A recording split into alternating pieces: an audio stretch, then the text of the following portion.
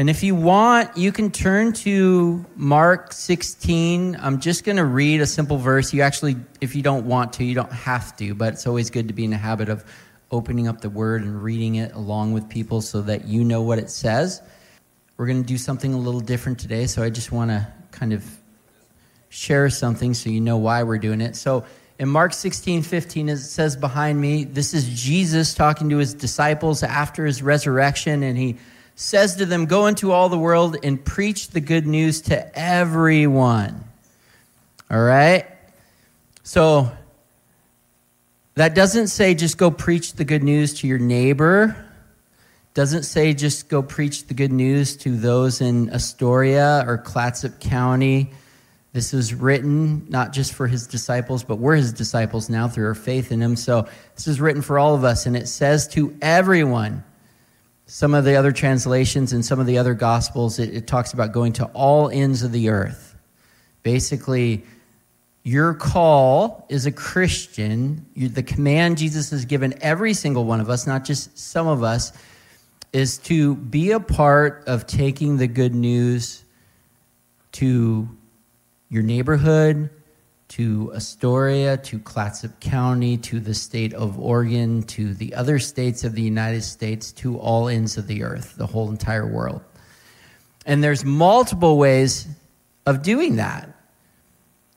We're all part of this body, and some of us get to be, well, really all of us at some point, we get to be the hands and feet where we're actually doing the work. Sometimes we're the other body parts that come alongside the hands and feet, and we pray, which is critical to God being able to answer those prayers and do the work through them. Sometimes we financially support those that are doing the work.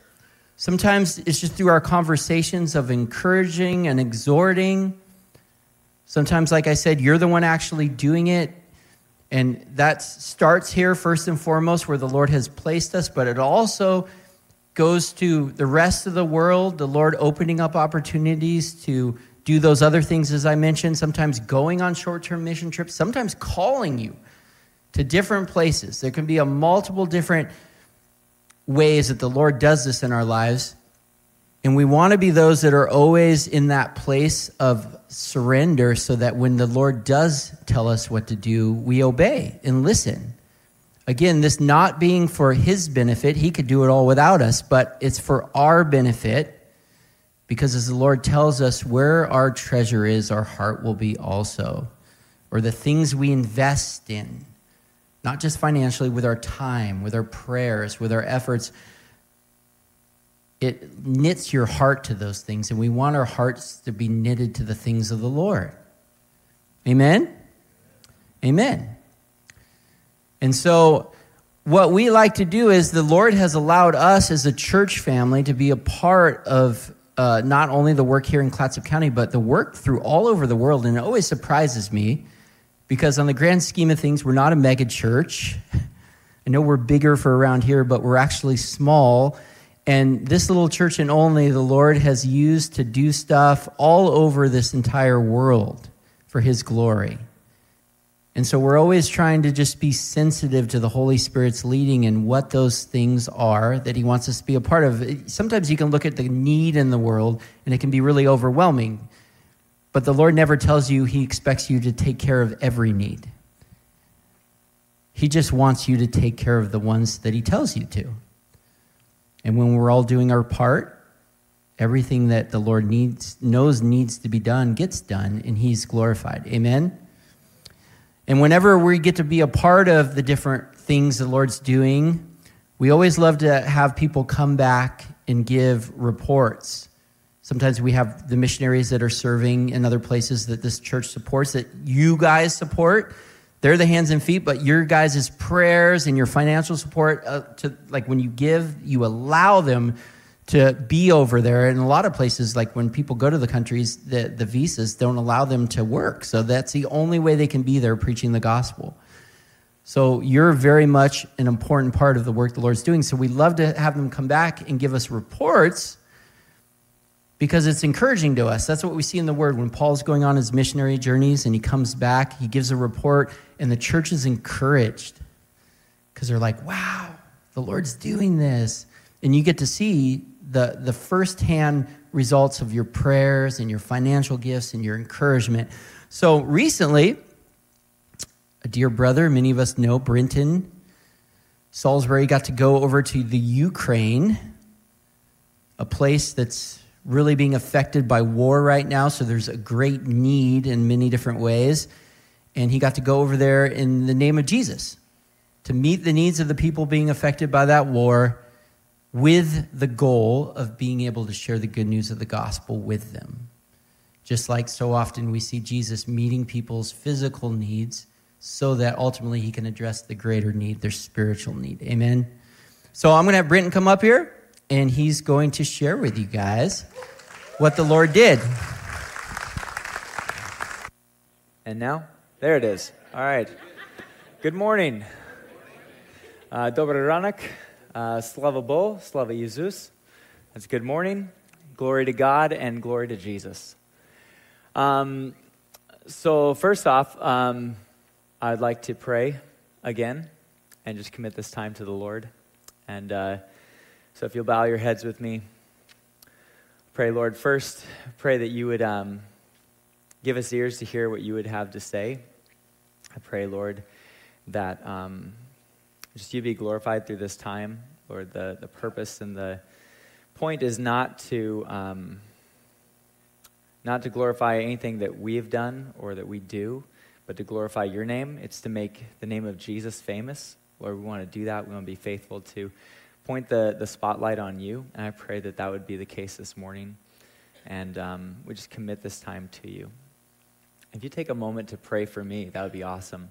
And just pray that I would faithfully share what the Lord would put on my heart. Amen. All right, thank you guys. I want to thank you guys also for your prayer support and your some of you financially gave, and I thank you for that. It's really awesome to see how God works in the body and how he uses the body, all different parts, and especially the prayer support.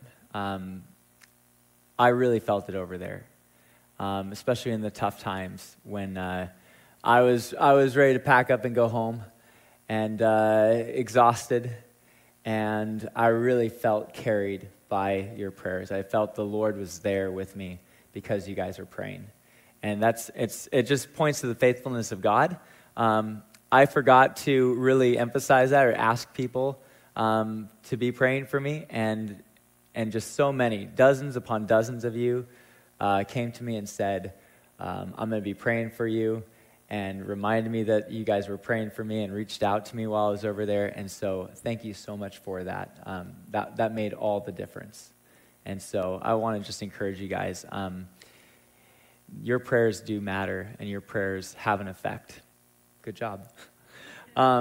So let's see. I have a million different things that I'd like to share, and I had all the intentions of having a nice outline and all the things put out, and the Lord really put the kibosh on that by filling my schedule, and I have very little preparation other than things that are running through my mind. So we're just gonna let the Lord share what he wants to share this morning, and that's how we'll go forward. So Marcus has some slideshows that he's gonna run through here, and so we're gonna get the first one up there, give you a little visual of what some of the devastation looks like over there. Now, some of this is from up by Kyiv, very close to where we were staying up there, and other is down south. So the whole country does not look like this. If you think what Ukraine looks like right now, these are small areas that are affected, that actually have had conflict happen there. The country is very large, and so this is not everywhere. Most of the cities are untouched, or there's minimal damage in them. and most of the country's moving along with daily life. So even up close to the front lines, we would see farmers just still farming out there with their tractors, or people out there in their gardens. They got to eat, they got to work, and so most of the country's just moving on with that. So if that's kind of give you guys a sense of what it's like to be there, most people are just continuing on with their lives. Okay, next slide, if you will. So I wanted to give you guys a little bit of a. Let's see. Actually, I'd like to start with a little bit more of like why I went, why we go, and what our objectives were, what we were trying to accomplish. So first up, the mission is sort of more of, or at least my mission was going to be more of a support. Our friend Tyler Riles, he used to go here, his whole family's over there now, and so we got to go and support them in their mission. They're working with a Jesus mission, and so we used to have the band A New Divide come here with Andy Ziesmer, and that mission organization is operating in much of Eastern Europe and actually a lot of different countries, and Tyler's their main guy in Ukraine. So I was going to really just support what they're doing.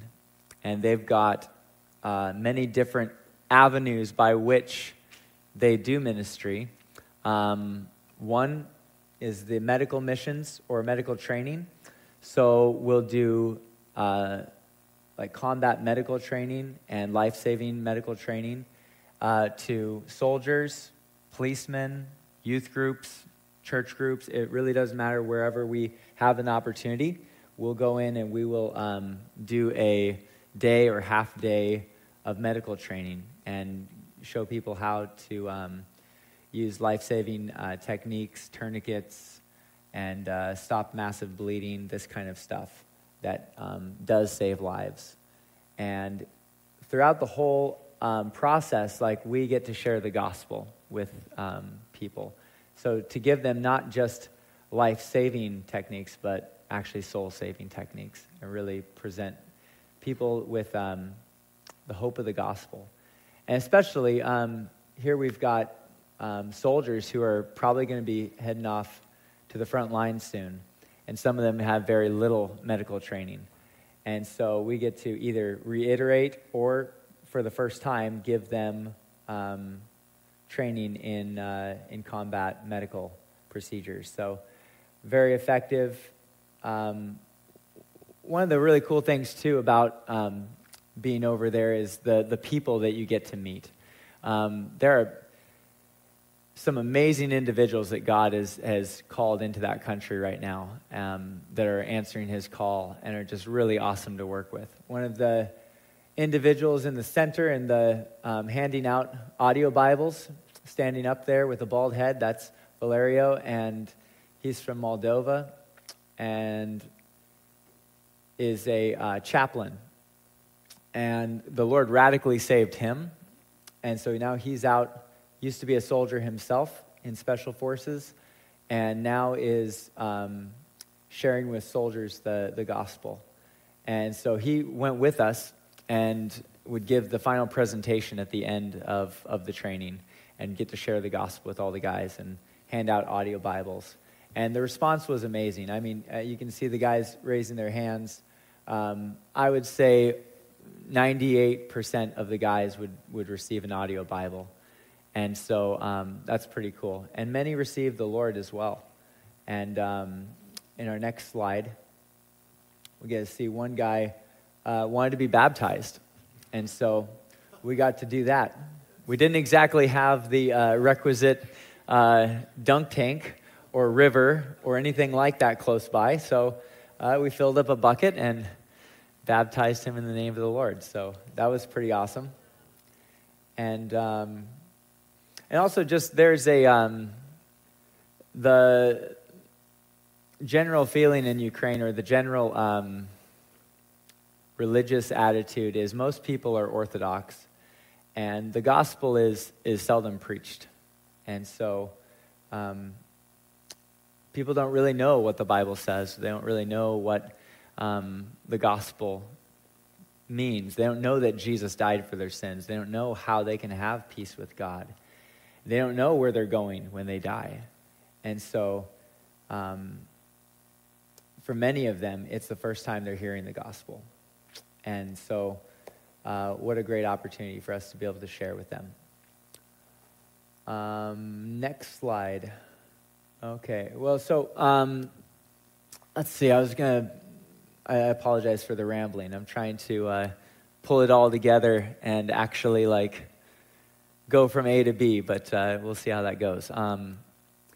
So yeah, the support role. So going over there, I've got a bit of a disadvantage. I don't speak Ukrainian, and so I can't really communicate with everybody.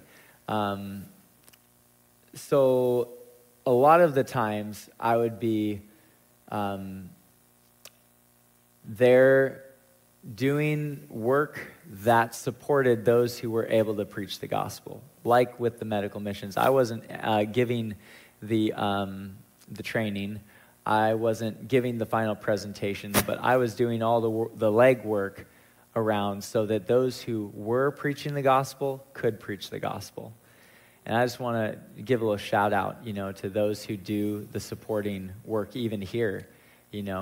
Got Stephen and Marcus in the back, and guys who are doing the behind-the-scenes stuff. All of that's necessary. All of that's helpful. All of that gives the opportunity so that Chris can stand up here and teach and preach. And so, sometimes we're called to do supporting role stuff where you don't get to be the one up front, and you just get to support the guys who do. And that's good and valuable, and that's God glorifying. And really a whole lot of what we were doing over there and our teams, our missions, were really supporting the church in what they were doing in Ukraine. So there is an evangelical church in Ukraine, and that church, before the war especially, was very fragmented, was very suspicious of each other. There wasn't a lot of working together. There wasn't a lot of unity. There wasn't a lot of together for the gospel. And this war really has brought the evangelical church in Ukraine together, and there is a lot more unity now. And we got to work with, a dozen different churches in different places, and what we were doing was really trying to support them in reaching their communities with the gospel, whether that was through the medical training, whether that was through food distribution, water distribution, service projects, all of that stuff, or even just supporting the church, being there, sharing music, helping with kids programs, starting an English club, working with individuals that they sort of had connections with that were maybe on the fence about the gospel or resistant to the gospel, that they had a friendship or a relative or something like that we'd just sort of invite in or have come along with us. All these ways that we would use what we were doing to further the gospel or to open a door for the gospel to be preached. So one such opportunity was our contact down in the south. His name's Pastor Dennis. He's a chaplain, as well as a carpenter, as well as a pastor, and about 5 other titles that he does all kinds of stuff. So we'd have a local contact, and they would usually have things for us to do or people for us to reach out to. And so then we would make those contacts and set up whatever support we could do. So in this case, Dennis had a babusha that had gotten her house shelled. So you can see in the picture in the center on the right and the top, her house got hit in front with a artillery shell, and it pretty much blew the whole front of her house in. And fortunately, she was sleeping in the back room. I think this particular grandma was about 92 years old and had lived there most of her life. And so we got to go in and at least tarp her house, and spent several days working on that with primitive tools and trying to scavenge things that we found laying around and borrowing neighbors' ladders and whatever we could find to help just get her house sealed up so that rain wasn't coming in, and she actually had something covering her windows and such. So she was very grateful, a dear lady. And so that's one such project. And also introduce to you one of our team members here. This is Andre. He's our Ukrainian contact that is part of our team. He would translate for us and sort of be our cultural advisor. That was his official title. And some of our other team members over on the right there. So we would have people come in for sometimes as short as 2 weeks. Sometimes people would come in for several months. So the team was always in flux. We had people coming in, people leaving, and so that was always a challenge to get people up to date and people up to speed with training and get them squared away, get them used to like operating in the country and how to get what they need and just daily life stuff, and then also transitioning and saying goodbye and having people head out. So we had between probably down to like 4 or 5 team members and up to, I think, 11 or 12, not including the staff that's there. So there were 3 families that were originally there. And so that could be in the team house up to 25 people or more. So you can imagine we needed a larger house. So a little timeline as well. So I was there for 3 months, just over 3 months. The first month was spent in Kyiv, and we did operations out of there. That's where the team house was. And then we moved our operation about a month later down to Zaporizhia, which is about 25 miles from the front. So that means you're just outside of artillery range, but not so far from drones and missile strikes. So Zaporizhia is a city of about 700,000 people, so by no means a small city. And just north of us, about an hour away, is Dnipro, and that is a city of 1 million people. And so these are pretty good-sized population centers. And all around the countryside, it's fairly flat, rolling hills, farmland, and small villages.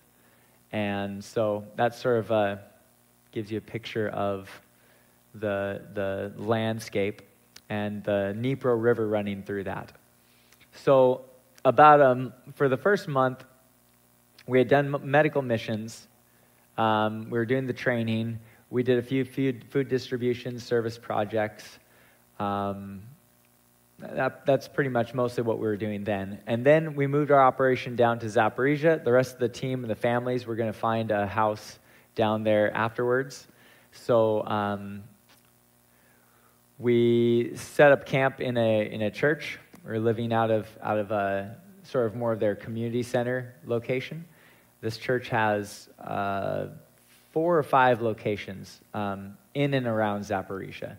So sort of more of like a loose or a connection of churches and church plants. So, and that's Pastor Dennis's church that he works with. So let's see, a month in, we moved the operation down there. So most of the team members moved down there, and we spent a week in the church and decided we needed to move into a different location. Dennis had a house that's connected to their family plot. And so I think the next slide is showing more of the daily life stuff. Nope, this is the first month doing food distribution in the south, down in Mykolaiv. There we go. Okay, so part of, or close to Dennis's house, on his family's property is this house to the on the top right, and the bottom two are inside. So that's where we had our base of operation for the next 2 months. So that's where I lived for the rest of the time, and along with up to 13 people in that house, 2 bedrooms, 1 bathroom, no kitchen sink, no AC. And so, yeah, you can imagine it was a bit of cramped quarters. And 6 guys in 1 bedroom, 2 bunk beds, and a couple cots. Furniture we made out of pallets and whatever we could find. And, yeah, it was camping inside with a bunch of stinky people. So you can imagine just the challenges that come just with trying to operate your regular life, just the keeping stuff clean, making food, not bumping into each other and getting on each other's nerves. It's a bit of a trial just with that. So a week after we moved in, we changed up. There was people coming and going. We changed up who was going to be team lead, and Tyler and the other leader, Christian, asked if I would become team lead because there was kind of nobody else.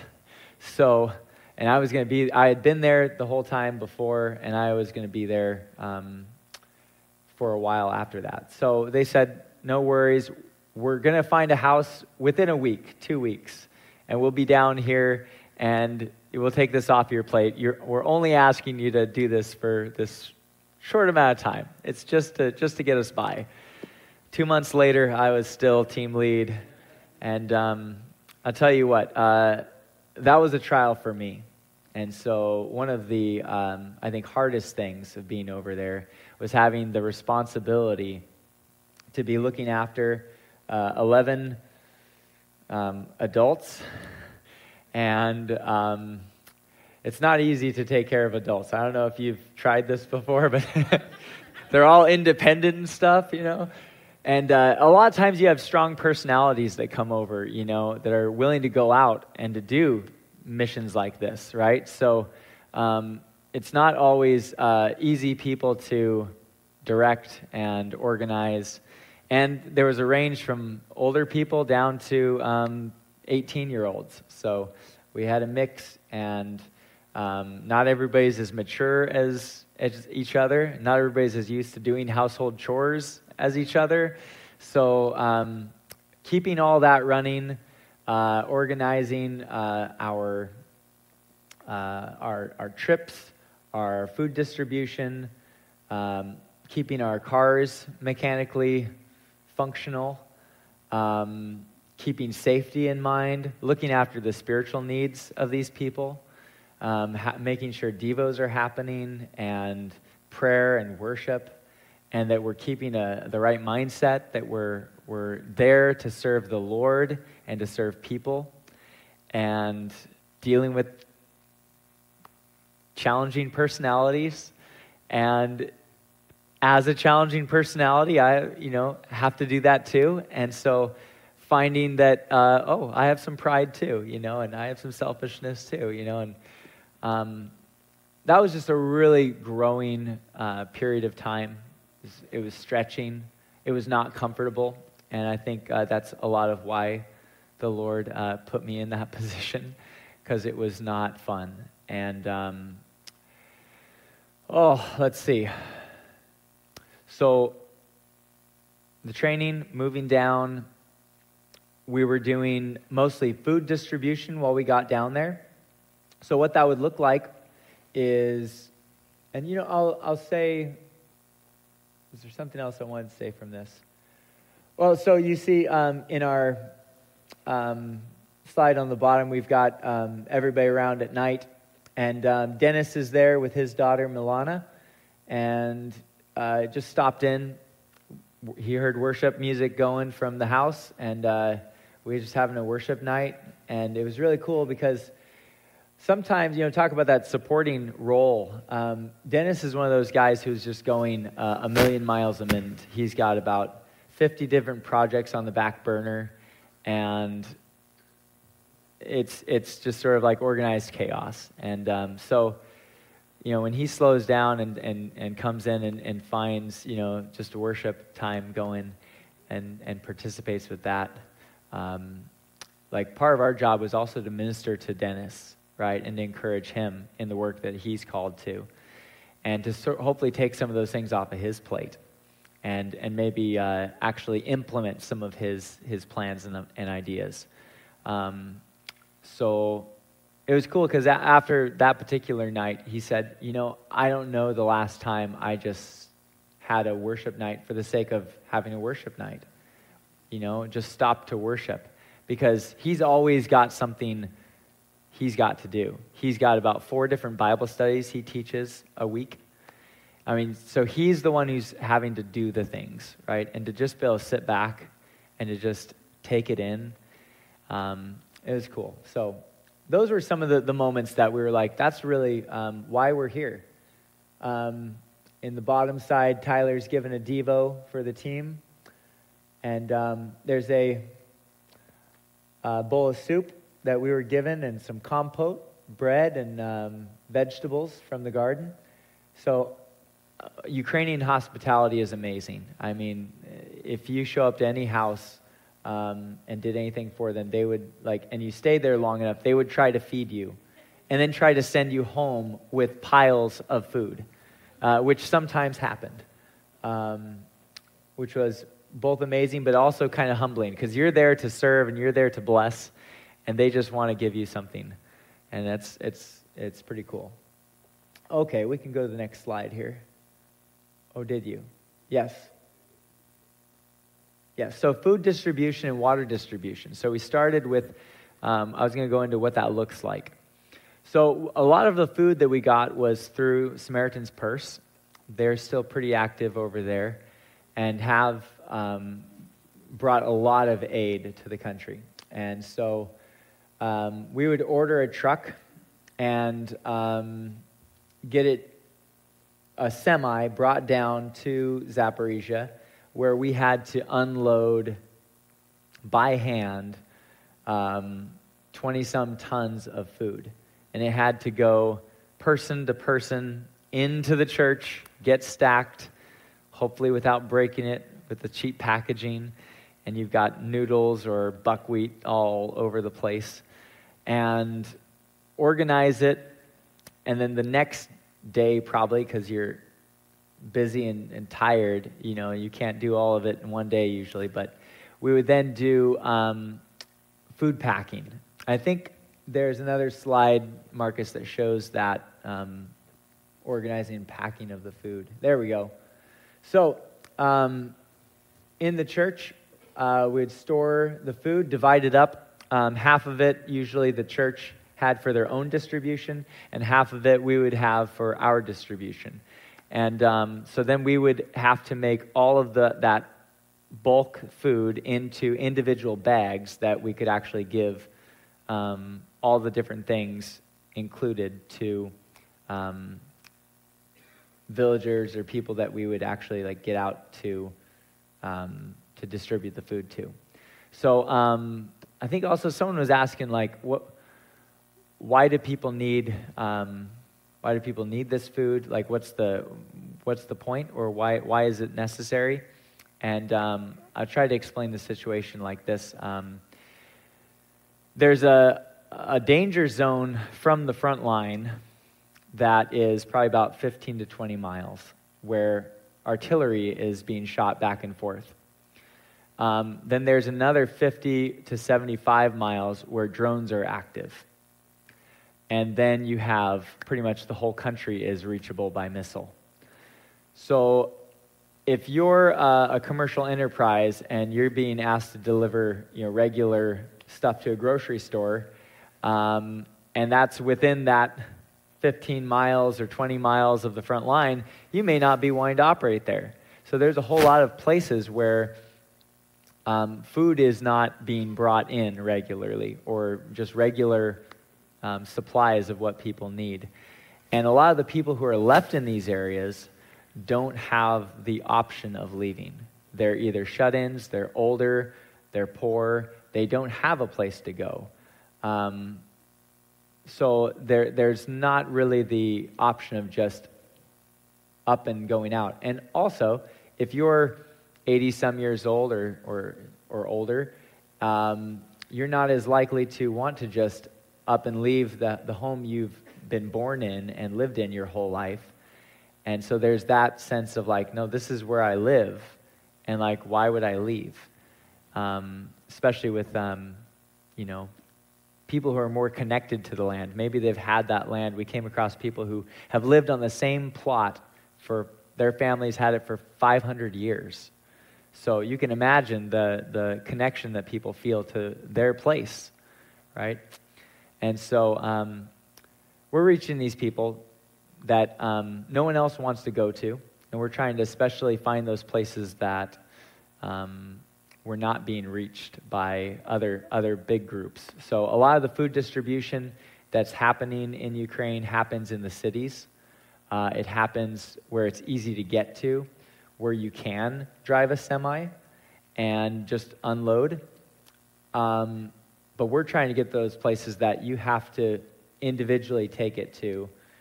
Maybe you're reaching that one shut-in and trying to get them what they need and to share the love of God with them. So that's a bit of the idea. And we had to individually pack all those bags now into vans and then make a convoy out to the village or spot that we're going to. All right, next slide there, Marcus. All right, so then sometime in June, I want to say it was like June 17th, there's a dam on the Dnieper River that got damaged and started to let the water out.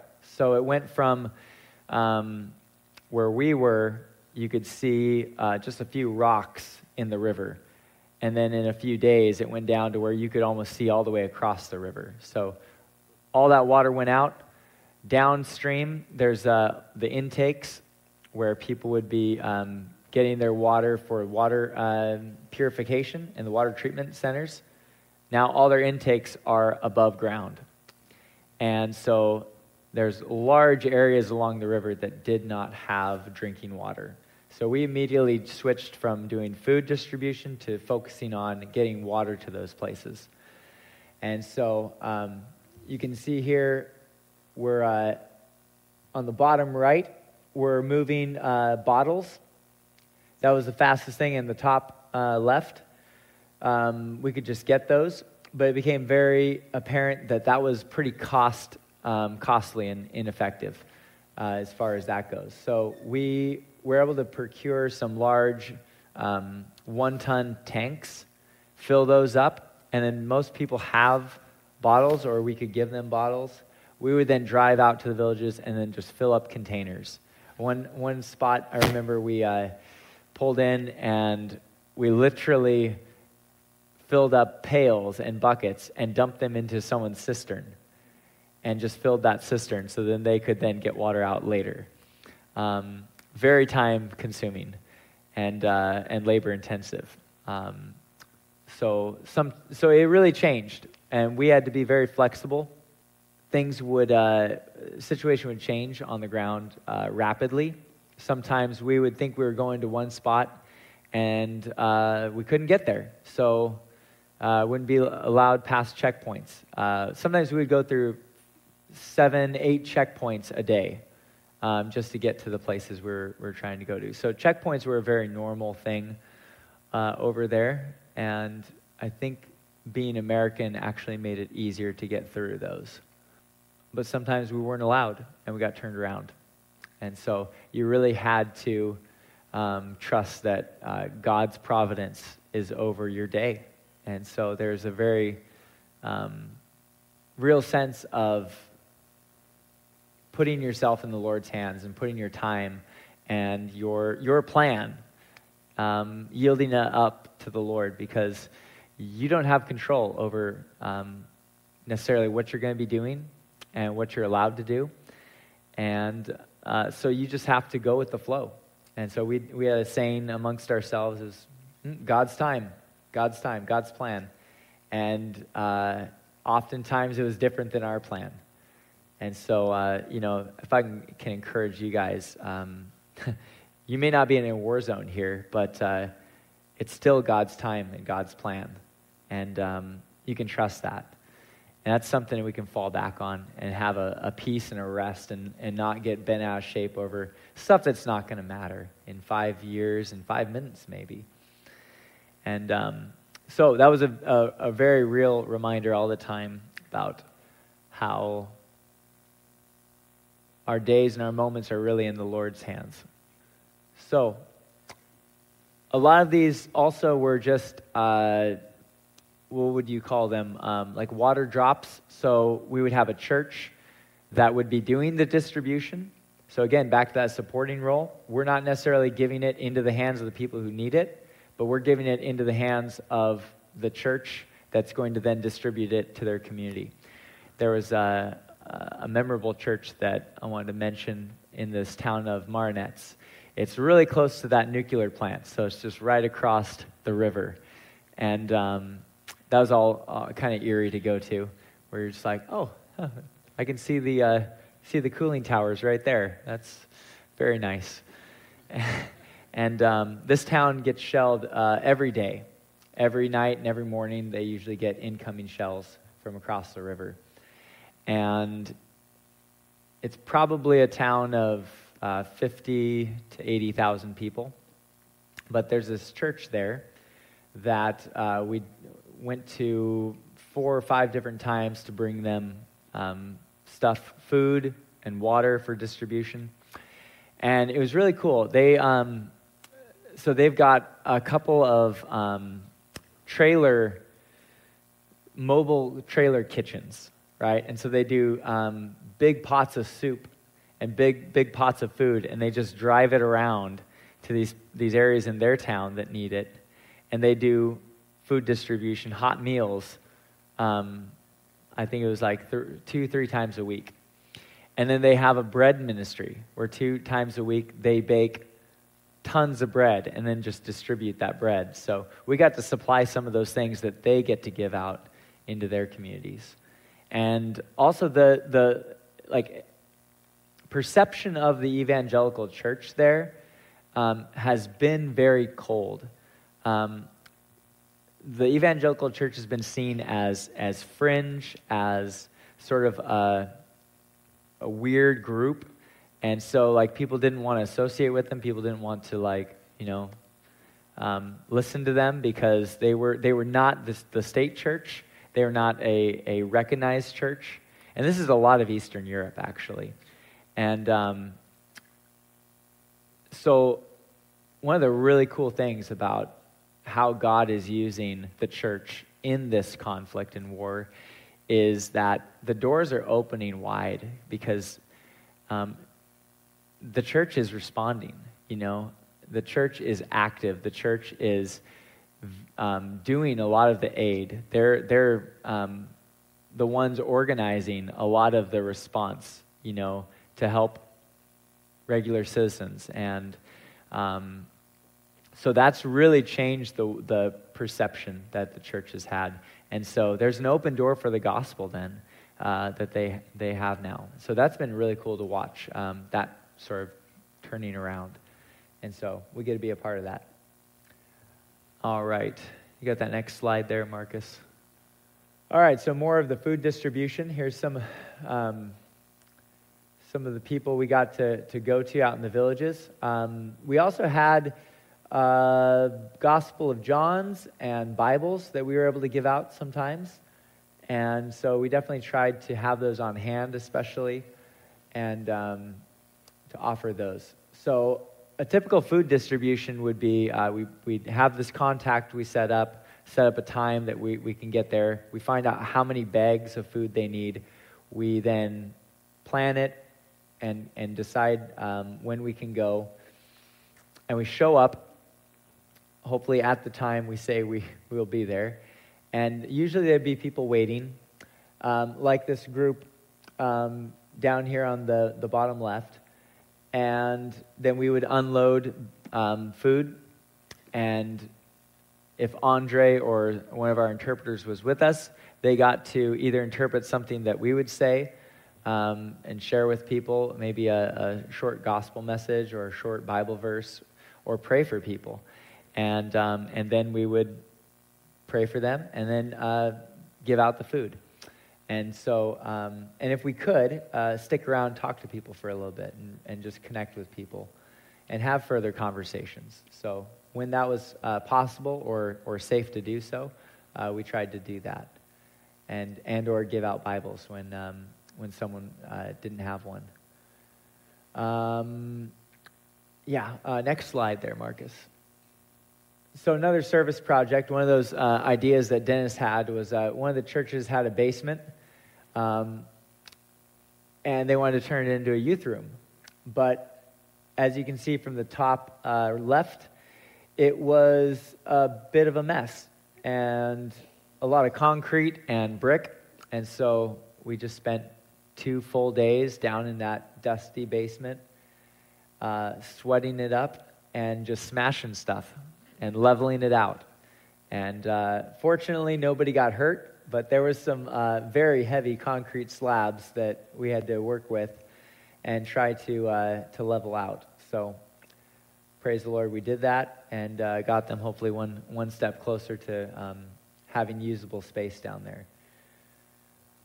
But that was just one idea or one example of a service project that we got to be a part of. There's so many random things. If I could spend a long time trying to tell about all these different opportunities that would come up. A lot of the opportunities didn't even happen, but we were called upon to do some pretty gnarly stuff sometimes. There was a week where we were being asked, could we take a couple of vans and go down towards the front line? Soldiers would take our vans and drive them across the line to pick up bodies of fallen soldiers so that we could take them back to the city and to their loved ones. Not exactly a fun mission to be assigned, but we're there to serve, and we're there to do whatever we can to be the hands and feet of Jesus. And so we're like, well, we think this is what the Lord would have us do. And so, yes, we're willing to do that. Yes, we're willing to put bodies in our vans and stink them up and drive hours with that, and probably not be able to use the vehicles for several days afterwards. And so you're mentally preparing for those kind of things, and just trying to work with your contacts, and then for it not to happen, So that would happen a lot. You'd be, hey, can you do this? Can you do that? And we'd be planning and preparing and trying to get what we needed for whatever the mission was, and then it would all just come to nothing. So there's some of that frustration, that you had to be prepared for whatever project you were on to just all of a sudden stop, or all of a sudden you'd have to change gears and run over and do something else.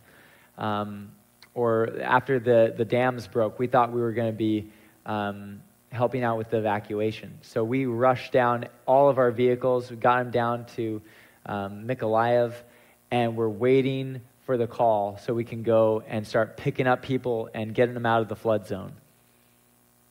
And all for nothing. And so, okay, well, 6 hours, 7 hours of driving. I guess we're going to drive home now, So there's a lot of that sort of mindset, right, that you have to be prepared for, and still be willing to just do it, and just go, okay, well, Lord, what do you have for us today? And then just do that thing. I think there's one more slide. So another aspect of the ministry was supporting the church. So you see a church service down here on the bottom right, and we would go to Dennis's church and be a part of that. And, You can't understand most of it, but once in a while someone would sit by us and do some on-the-fly interpretation, and you would get a general sense of the sermon. But I also helped out with the kids' class, did music and games, and that was a lot of fun. We had opportunities to do some kids' programs down closer to the front, and got to be involved with some of those, and use our kids' camp and kids' class songs, and that was a lot of fun. One of our Bible studies during the week that we'd try to go to with Dennis and support him in that was in the top left there. That's over in Nova Nikolaevka, and we went there probably 4 or 5 times, maybe 6. I don't remember exactly. But he's over there doing a church plant. It's just a Bible study at this point with, 15 to 20 some, mostly older people. And he's just there faithfully teaching them the word and praying for them and trying to establish a church there in that town. So we were there to just support him in that. And also the 2 young guys up with me in the top right are some of the youth kids. One of them is Daniel, and the other is Artyom. And they would go out with us on a lot of the food distributions. They wanted to be there in the mix, and sometimes they would help interpret what they could. But they were a joy to be around. And we were also pouring into them and discipling them and just being there with them, giving them something to do. School's not exactly working like it used to in the middle of war, and so they have a lot of free time on their hands. So a lot of these high schoolers are just there serving with the church, whatever they can. So that's pretty cool, and we made some good friends with them, and hopefully keep those relationships going. I think, is that the last slide there, Marcus? So there's a verse I wanted to share. And this is from 1 Corinthians chapter 15, verse 58. It says, "Therefore, my beloved brothers, be steadfast, immovable, always abounding in the work of the Lord, knowing that in the Lord your labor is not in vain." And so I don't know if you're called to go to Ukraine or to go next door, but God has a good work for you to be involved with. And it is a joy to do that work. I'll tell you from firsthand experience. This is maybe not so much of a preaching or a teaching, but more of a testimonial. And some of the lessons, though, along the way, I want to encourage you guys. It was not easy to go over there. It wasn't easy to decide to go over there. And it wasn't always fun to be there. But there was joy in it. And it was definitely worthwhile. And God has good things for you to be involved with. And it may not be halfway across the world. It might be just right here. And there's opportunities that we can do and we have to further the gospel or to create an opening, for the gospel to be shared. But it's not just sharing it, right? It's like we're also displaying the gospel, right? We're showing people what the gospel looks like when God changes your heart and when God changes who you are and makes you more like him, right? And that light shines. And so hopefully we're not just telling people something, but we're also showing them something, right? And those two have to go together.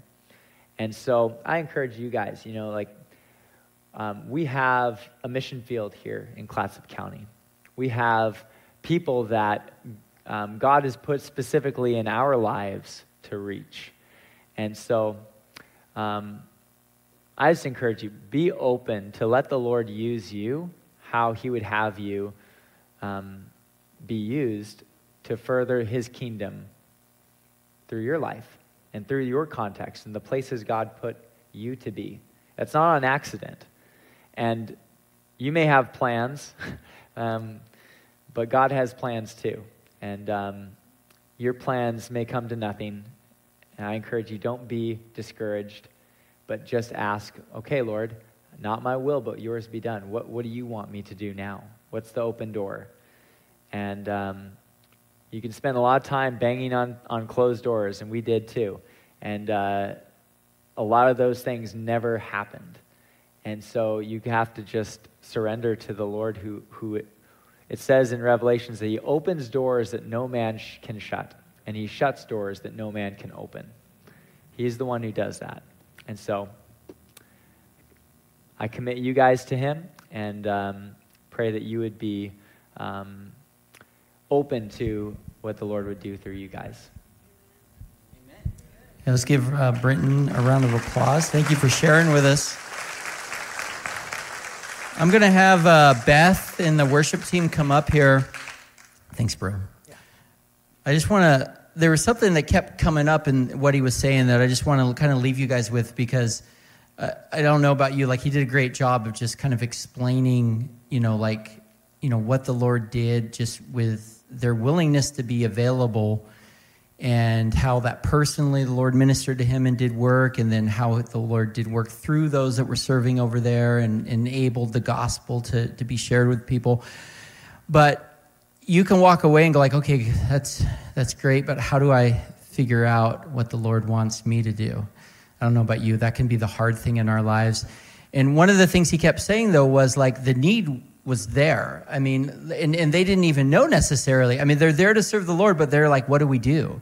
It was just that being available and being willing, and then the Lord brought the opportunity. And that's what I've learned in following Jesus for like 23 years now, is that, we can get really focused on the like, well, what do I need to make happen? What do I need to do? And the Lord just says, just be willing and just be available, and I'll bring you what I want you to do. And there's a great passage in Isaiah 6. I'm going to try to read this. I don't have my head mic on. This is hard. All right, this is starting in verse 1. It says, in the year that King Uzziah died, I saw the Lord sitting upon a throne, high and lifted up. And the train of his robe filled the temple. Above him stood the seraphim. Each had 6 wings. With 2 he covered his face, and with 2 he covered his feet, and with 2 he flew. And one called to another and said, holy, holy, holy is the Lord of hosts. The whole earth is full of his glory. And the foundations of the thresholds shook at the voice of him who was called, and the house was filled with smoke. And I said, woe is me, for I am lost. For I am a man of unclean lips, and I dwell in the midst of a people of unclean lips. For my eyes have seen the King, the Lord of hosts. And then one of the seraphim flew to me, having in his hand a burning coal that he had taken with tongs from the altar. And he touched my mouth and said, behold, this has touched your lips. Your guilt is taken away, and your sin is atoned for. So Isaiah, a whole lot of imagery happening here. Like Isaiah gets this vision of heaven, and he's just awestruck by the glory of God. And in the presence of the glory of God, he realizes, man, I have no business being here in the presence of God. I am a sinner. I should just be dead in the presence of God.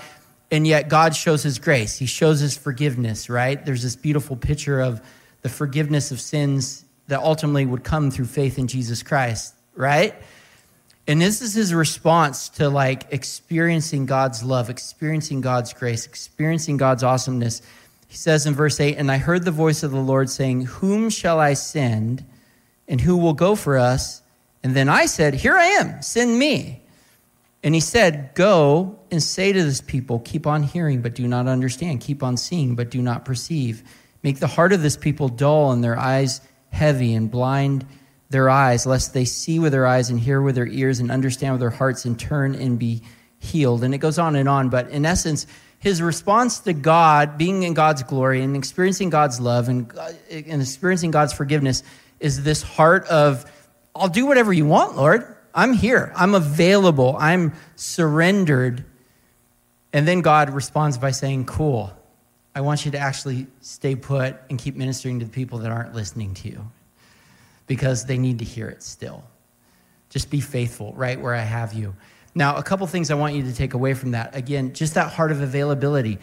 What I've learned is you don't have to go looking for opportunities to serve the Lord. He will bring them to you. Case in point, at the beginning of the year, the Lord, there was an email that went out to a bunch of different pastors. I'm on this email chain in the county, and there was a retirement home that was opening back up just now after COVID. They weren't allowing anyone to go in there and visit these people that, by very definition, are not able to go to church anymore. And they said, hey, are there some pastors willing to come in and share the word of God with these people that can't come to church?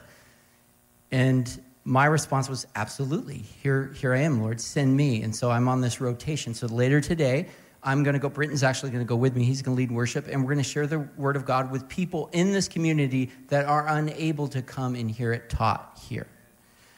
There's opportunities like that all over this community. Just a couple months ago, the opportunity came up for me with a pastor friend in the UK. He said, hey, I'm going to be out of town in another country teaching at my daughter's church for a couple weeks in the Netherlands. And I was wondering, would you be willing to come here and fill in for me?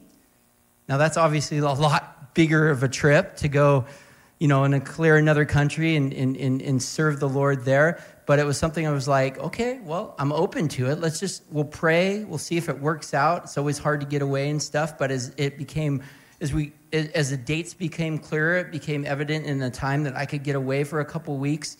I prayed that the Lord would open up the door that I could bring my whole family. There happens to be a culinary school in London that Samuel's considered going to because he's going to graduate next year. And so the Lord miraculously, through a family member, just felt led to donated money so that we could take all our kids with us and basically just open the door. But I didn't have to go looking for that. It was just making myself surrendered and available. And really, if we can just focus on that part, if we can respond to God, again, like Paul tells us in Romans 12, to surrender our lives as a living sacrifice. Lord, I'm yours. Just like Isaiah, in response to God and what he's done for you, you just live your life surrendered. I guarantee you're going to have opportunity after opportunity to serve him so that you can see his glory. You can see what Britton saw on this trip, and he can do the work he wants to do and through you. And then the other part of that passage in Isaiah 6 that I think is important is that make sure that surrender to God isn't conditional. And what I mean by that is sometimes we're like, okay, I'll do this, but I'm not going to go to some country that's under war right now, or I'm not going to do this.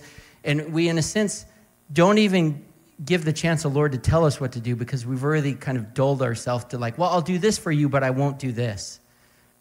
I mean, obviously what he told Isaiah probably wasn't the first thing that he thought of. What, stay here? Keep talking to the people that don't want to hear what I have to say about you? But if we're truly surrendered, we don't get to tell God. We're the servants, right? We don't get to tell him what we do. We just go and say, all right, I'm here, Lord. Send me whatever you want, even if I don't understand it, because I can trust you that you know better than me what's good for me. And that's the key. If we really believe that, then we'll listen even if we don't understand it. And here's the thing. He always knows better than you do what's good for you. What's going to be the best thing to teach you, the lessons he wants to teach you, the greatest way he can use you. And even if it's somewhere that might look dangerous, I heard people say, well, why is Brenton going there? That's a dangerous place. Maybe in our perspective, but here's the thing I've learned. There's no safer place to be than where God wants you to be. And even if he wants to take your life, that's a step up for us. As we learned in Romans, that's not a hindrance in itself to not do the work of the Lord. Amen? But we don't want to put conditions. Even we do that inadvertently sometimes. We just live your life surrendered with open hands, not clinging to anything, and let God lead you into his good, pleasing, and perfect will. Amen? So as we sing this last song, I don't know what that means for you, but the Holy Spirit might be ministering to you right now. Maybe there are things that the Lord has for you that you just need to listen to what he's telling you and obey. Maybe there's conditions you didn't even know. Oh, I do this if it looked like this, but I'm not going to do it if it looks like that. And the Lord just like wants to show that to you and go like, hey, are you really going to do what I want? Or are you only going to do it if it's what you want to do? And again, this isn't for his benefit, it's for yours, because he knows you're going to be most satisfied in that place, and he's going to be most glorified. And he's like, just trust me, and you'll get to see. Amen? So let's just spend this time and let the Lord minister us. Maybe some of us leave here with just a clear opportunity, a clear direction we've been missing. And the Lord's like, I want you to do this. Amen. Dear Heavenly Father, Lord God, we're so thankful we have you to lead us. We're so thankful for answering all our prayers with Brenton and just taking care of him and doing such a mighty work through him, Lord. And thank you for bringing him back further conformed to the image of your Son, just the work you did in him. And reminding us that the prayers, the financial gifts, the encouragement, it wasn't wasted. Even in that verse he read, that everything we did for you, it's never in vain. You use it all.